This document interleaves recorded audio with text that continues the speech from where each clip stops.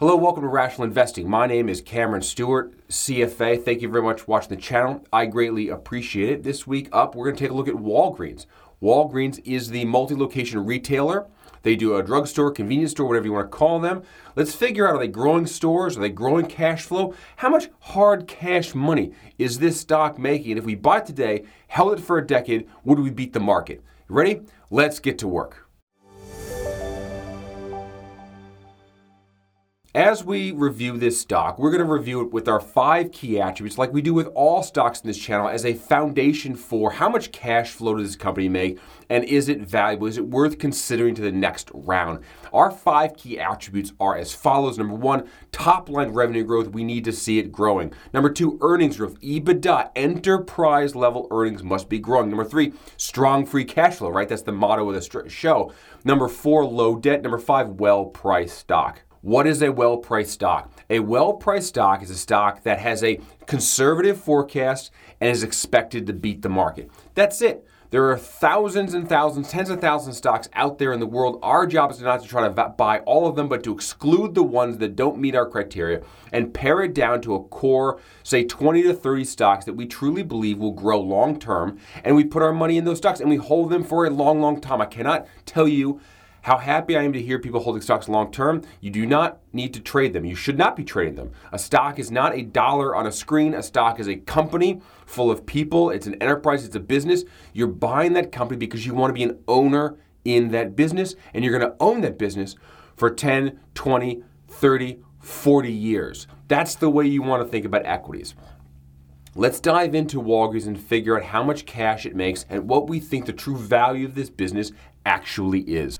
Okay, Walgreens, Boots Alliance, ticker WBA, fiscal year ending August 31. I highly recommend you read their 10K, understand the business as a foundation for making any kind of stock investment. The potential for gain also comes with it the potential for loss, and you always want to be cognizant of that. Behind me are their revenue and earnings.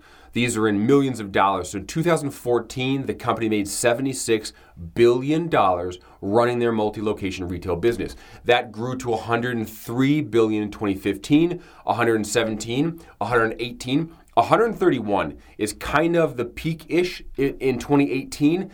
Then it came down by almost $10 billion to $120 billion, 121, 132, and 132 during the pandemic years, kind of 2021 and 2022, were even at $132 billion. If we look at this on an annual consolidated basis, kind of a long-term average of these 9 years, the company grew revenue at 7% on average over this time period. Okay, that checks the box. Low, kind of mid-single-digit growth rate. We can live with that. That's not a problem. Let's figure out how much earnings they make over this time. So earnings, EBITDA, earnings before interest, tax, depreciation, and amortization. I would also add in there some other one-time, non-recurring costs. You can actually add those back to kind of get to a normalized, in air quotes, normalized earnings that you would expect this business to go year in, year out without sort of one-time anomalies. And in 2014, they produced $5 billion of earnings on $76 billion of operating income, and that's a 6.7% profit margin. Now that $5 billion grew to 6.7, 7.9, then it came down to 7, 7.6, kind of up again, 6.7, down again, and then down 4.9, 5.6, and 4.7. So the last 3 years have been lower than the previous 3 years. This business kind of grew a little bit, then in 2018, 19 kind of peaked, and has been coming down since then in the profitability. You can see that in the profit margin has gone from 6.7 to 6.8, down to a 4 as a low, now at 3.6% EBITDA margin, which is razor thin. We want a fatter margin than that, in my opinion. So when I would look at this in the totality, EBITDA is actually declining over this 9-year period of time, average declining rate of 1% per year. So this would not check our box. We need earnings to be growing at the very least over a long period of time. I don't mind the up and down during the years, but I do want to see some kind of pattern that I believe I can rely on. And it's very difficult for a company that has EBITDA that's kind of down to kind of assume it's going to turn around. But we'll dive into more in the per unit detail here in a second. Let's finish out with our enterprise value. Enterprise value is the debt and equity of the business. So we're going to take a look at debt first. Debt was very reasonable early in the decade, $4.5 billion. They had an earnings of $5 billion. That's 1 times debt to earnings. That's a great ratio. That quickly grew to 14, 19, 12, 14, 16, 40, 34, 36. Now, what happened in 2019 and 2020? It went from $16 billion to $40 billion. Well, that's simply an accounting change.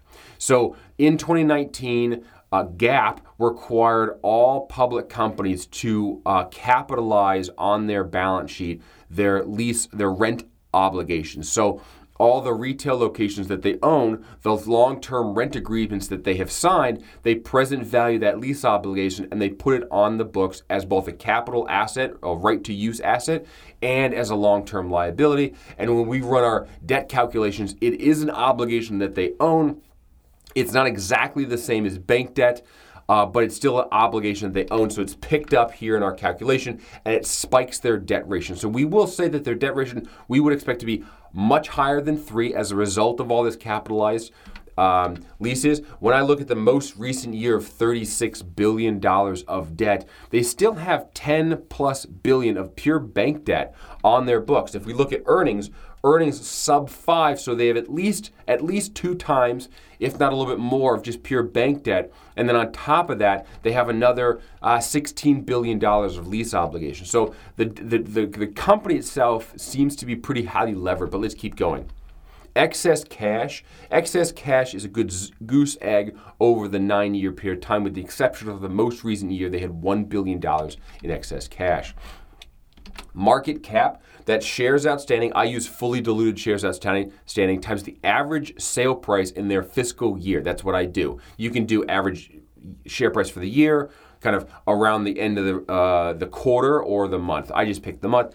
As you can see, the market cap has actually come down over this 9-year period of time. It was at $60 billion in 2014. It grew to $95 billion in 2015. Looks like that's kind of the peak, and it's come down from there. 95, 88, 87, 67, 47, 35, 41, and $33 billion of market cap last fiscal year ending 2022. I add these up and I get enterprise value. Enterprise value followed the same pattern, peaking at about $109 billion in 2015, and it has come down to 107, 100, 82, 64, 76, 75, 78, $68 billion. $68 billion is the last number in 2022 for the enterprise value. If we look at the debt ratio, our leverage ratio, total debt divided by EBITDA, the number of years it would take for them to pay off all their liabilities. As I said earlier, back in the decade, it seemed like it was perfectly capitalized. It had 1 times debt to EBITDA, which is what we want to see. That has grown over time as earnings have come down or languished, and they've continued to try to expand to grow their empire. But that empire isn't yielding positive EBITDA, and their debt is growing. So you can see 1 times, it got up to 2.5 times before the adjustment in the accounting period, and then it goes to 8.5 times, 6 times, and 7.4 times. This, for us, is too much leverage. I'm willing to give a pass to businesses that are multi-location retail because they have to capitalize their rent liabilities. And rent liabilities are different, I acknowledge, than bank debt or junior debt. But it is still a liability. If they were to cancel the agreement, they would still be on the hook for some kind of settlement with the landlord, which that settlement comes in front of us as equity owners. So I can't simply ignore the 7 and say, oh, it's 2.5. It's perhaps not fully 7.4, because if they had to get rid of their leases, they could settle for some, 75% of the dollar 50 cents on the dollar, but it's still a material dollar amount. So in my opinion, this number is still materially too far above 3 times, and therefore it's not going to check the box for us. Let's go take a look at free cash flow. Okay, where the rubber meets the road, free cash flow. Let's take a look at 2014 free cash flow for Walgreens. Walgreens, $3.8 billion of adjusted free cash flow from operations. That went up to 5.6, 7.7, 7.1, 8.1, came down to 5.5, 5.3, 5.4, and $3.5 billion of adjusted free cash flow from operations last fiscal year. And this kind of up and then down resulted in a 1% decline over the 9-year period of time. And that 1% decline is equal to the 1% decline in EBITDA. So even though the business is slightly shrinking, the accounting team is doing a great job accurately reflecting, in my opinion, the decline on the income statement within the cash flow statement. Good job, accounting team. I like to see that.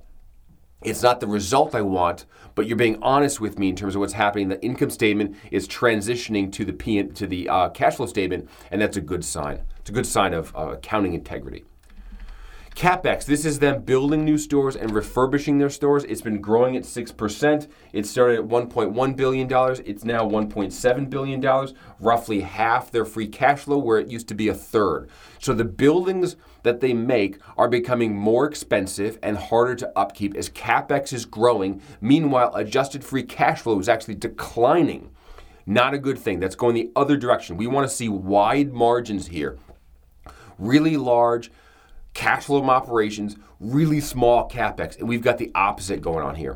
Now, debt is the payment of debt, the inflow and outflow of cash money, not the ending value. And here you can see they kind of make some payments, kind of up, kind of down. The totality of this is that their total balance has gone up. Free cash flow to equity, that's the FCFE. This is the number that the businesses are valued on. Most of this here last fiscal year is what they actually produced in borrowed debt. If I were to zero out last year's debt payment or borrowing thereof and just looked at the cash money that they made, last year they made $3.5 billion of operating cash flow. They put back $1.7 billion of cash into the business to build new locations and to refurbish existing ones, to close others. And what they were left with was basically $1.7 billion of free cash flow to equity, putting the debt aside for a minute. That $1.7 billion of cash is what is able to pass through to us as equity owners.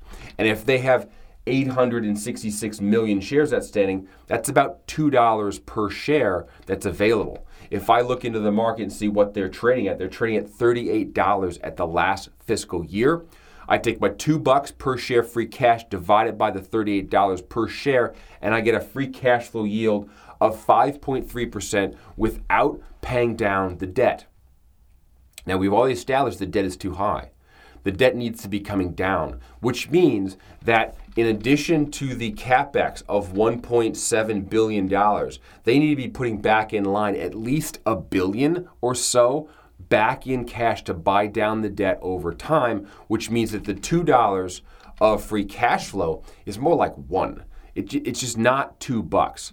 So I think for us, this is weak free cash flow that we're looking at. Let's take a look at a per unit buildup of this company before we get a little bit more detailed, then we'll forecast. All right, I'll take a pause here just to remind you to hit the subscribe button if you like the content, and also in the description you'll find a link to my webpage, cashflowinvestingpro.com, where I teach a course that teaches you how to do all of this for your own portfolio. Let's take a look at the number of locations they have. So back in 2015, they had 12,755 locations. And what's happened to that number? It's grown slightly to 13,334 as of last fiscal year end, but they have closed a lot of locations in the meantime. So the 12,755 grew to a peak of 14,327 off the backs of a big acquisition in 2018 where they acquired 1,500 locations. They have since been closing those locations ever since they closed 445 locations in 2019, 433 locations in 2021, they closed 453. And they opened 347 in 2021. The result here is that they grew but slightly.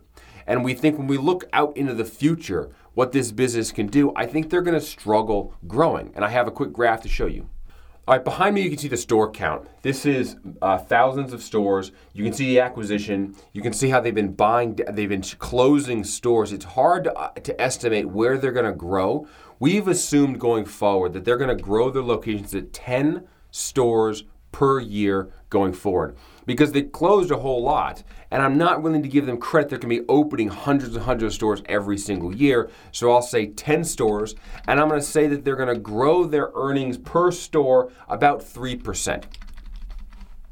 When we look at each individual store, last year they made approximately $10 million per store. And if I take that and I grow that price per store at 3% per year, plus a few stores extra incremental, I get a revenue forecast that brings revenue to $162 billion out 10 years from now, from where they ended last year at $132 billion. I then apply a simple low EBITDA margin to this of 3.6%, which is what they achieved last fiscal year, and I get $4.4 billion of EBITDA growing to 5.8 out 10 years from now. Now, cash flow is very, very weak, only 1.3% of free cash flow. I apply the same logic to this, and I get a per share price of $1.91 all the way down to $2.50 out 10 years from now. So I just showed you the forecast of EBITDA. I'll go through it really quickly, but let's apply the market multiple that makes sense and figure out what's a dollar per share value for this business that works. Next year, we're thinking a little bit of a decline in earnings because their first couple quarters here are a little bit weak. So I'm giving them a little bit of cushion. I'm saying $4.4 billion of EBITDA is going to grow to 5.8, again, because of the per unit value slightly growth and a 3% growth in revenue per store. That gives me $5.8 billion out 10 years from now. I'll apply a 12 times exit multiple to this stock, which is basically what they had historically. They've always had in this 12 to 13 range. Fine. I'll use that, even though for a 3% annual growth stock, I think 12% is very high. But we'll leave it alone. So 12 times 5.8 billion gives me $69 billion of enterprise value. Less the debt plus the cash gives me $34 billion of market cap. Divide by the shares, I get a price target of $39.70 out 10 years for Walgreens.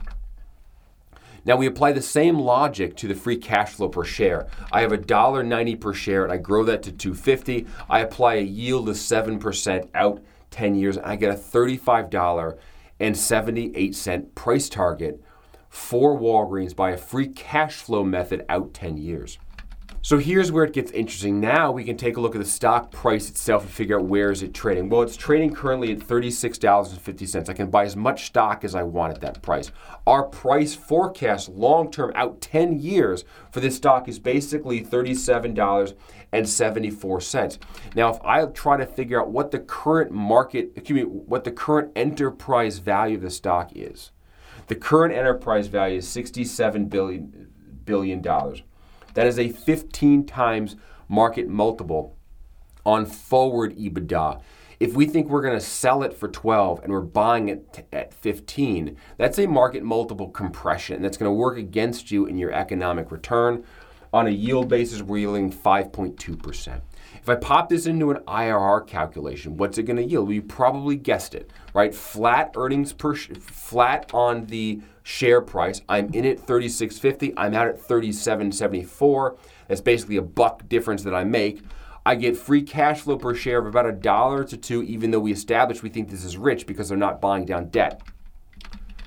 And lo and behold, I get a 7% forecast IRR for this stock. 1.6 times. That 7% IRR is below the 10% that the S&P typically makes over a 10-year period of time. So for us, that's going to be a big issue. Let me put this in a distribution curve for you to see if the stock price moves, would you be attracted to it? So I think right now, with the current math that's behind me at $37 a share, it's an underperforming stock at 7%. If the stock price falls down Less than $30, it becomes mildly attractive, but I still think there's inherent risk here in their ability to grow the per units and the amount of share leverage this stock has. So the question is, if we think it's underperforming at 7%, what could we or should we pay for this stock? Well, a stock that's over leveraged like it is at 7 times and has growing at 3%, I would give a 9 or 10 times EBITDA to that. So let's just say 9 times EBITDA. If I take 9 times the forward EBITDA of $4.4 billion, I get an enterprise value that I'd be willing to buy the stock for at $39 billion. If I take that $39 billion and I subtract from that the debt that they have on hand of $36 billion, and I add the cash of $1 billion, I get a market cap of $4.4 billion, $4.5 billion. If I divide the shares that they have outstanding into that price, I get a share price value of $5. I kid you not. That is an astonishingly low price. Maybe if I stretch it to 10 times, I'm willing to pay 10x for the stock, fine, 15. But you can see at 15 times earnings is what it's currently at, $35. It's way overpriced in my opinion. I would give this thing a 10 times multiple. It is a $10 stock, and this stock will continue to go down until people realize an over-leveraged stock with EBITDA declining and rising CapEx is not a stock you want to buy or pay 12 or 15 times earnings for. You and I have looked at stocks in the past that are growing revenue, growing earnings, trading for 12 times, that are free cash flowing and have low debt, that are expected to return 15 to 20% IRR. This stock is not that stock, and it's highly, highly overvalued. So let me do this.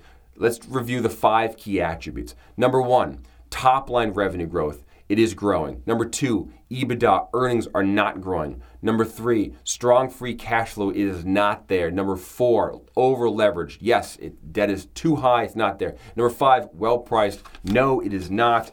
I'm going to go ahead and give this a bad rating. I give very few of these out because I'm cautious. I don't want to be too mean to stocks, but I think this stock needs a tremendous amount of work to redo it. They need a complete overhaul, and I would be looking to completely restructure this business if I were CFO.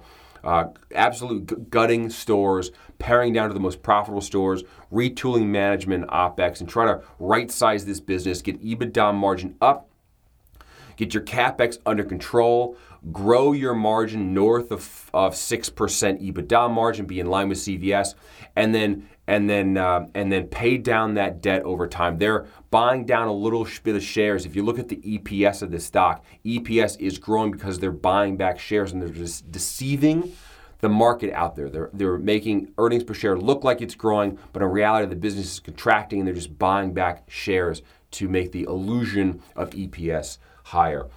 This is a review of Walgreens. If you like this type of analysis, you want to learn how to do more, I highly suggest you check out the description down below. I teach a course, cashflowinvestingpro.com. I will give you this Excel sheet. We will walk through Apple. I will show you how to calculate revenue, how to calculate EBITDA, what goes into debt with the capitalized leases, short-term and long-term, how to pull it together. What is a market multiple? What is a free cash flow yield? How to stitch together a forecast so that you can have an understanding of where the value of the business is. That will set you up for the rest of your life to give you a framework to think about investing, which is highly, highly valuable. I've been doing this as a professional CFO for probably 20 years.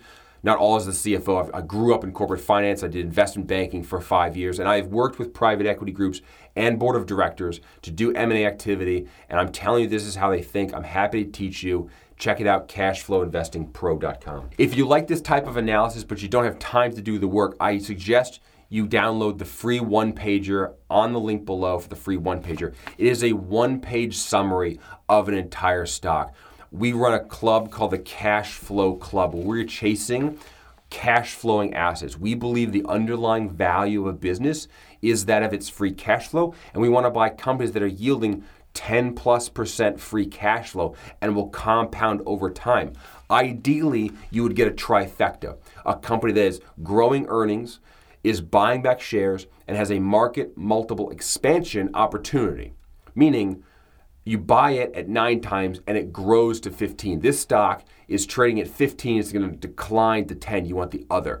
That is how you grow exponential stock return. Check out my video, Domino's versus Google, how they IPO'd both 16 years ago together the same month, but Domino's actually outperformed Google on an IPO investment. That's shocking to people. It made over 6,000% return for the investors of the IPO. Why? They grew earnings.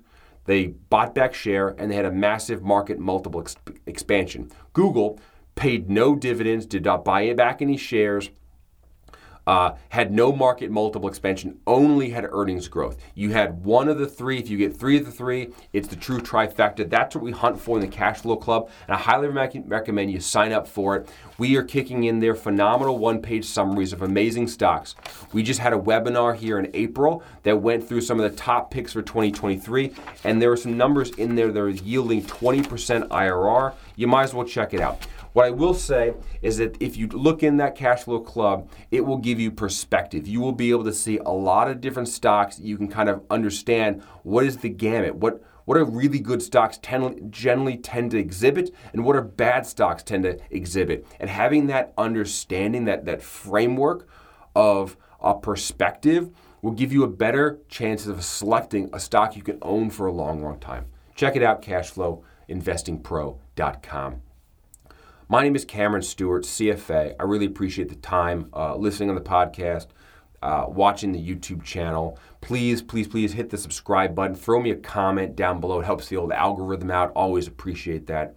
And we're going to have some more content coming for you. It's a brand new year. Stocks have been sold off. We expect stocks to continue to sell off. And what does that mean? That means cash flow yields are going up. As the market throws out all kinds of stocks, it is literally giving away dollars for pennies, not quite pennies, maybe 50-cent pieces. And it's our job to uncover them, present them to you. Cash Flow Club members get it first, and then we will hopefully get everybody a little bit more money in this 2023 year and beyond. All right, thanks so much for the time. Talk to you guys next week. Bye-bye.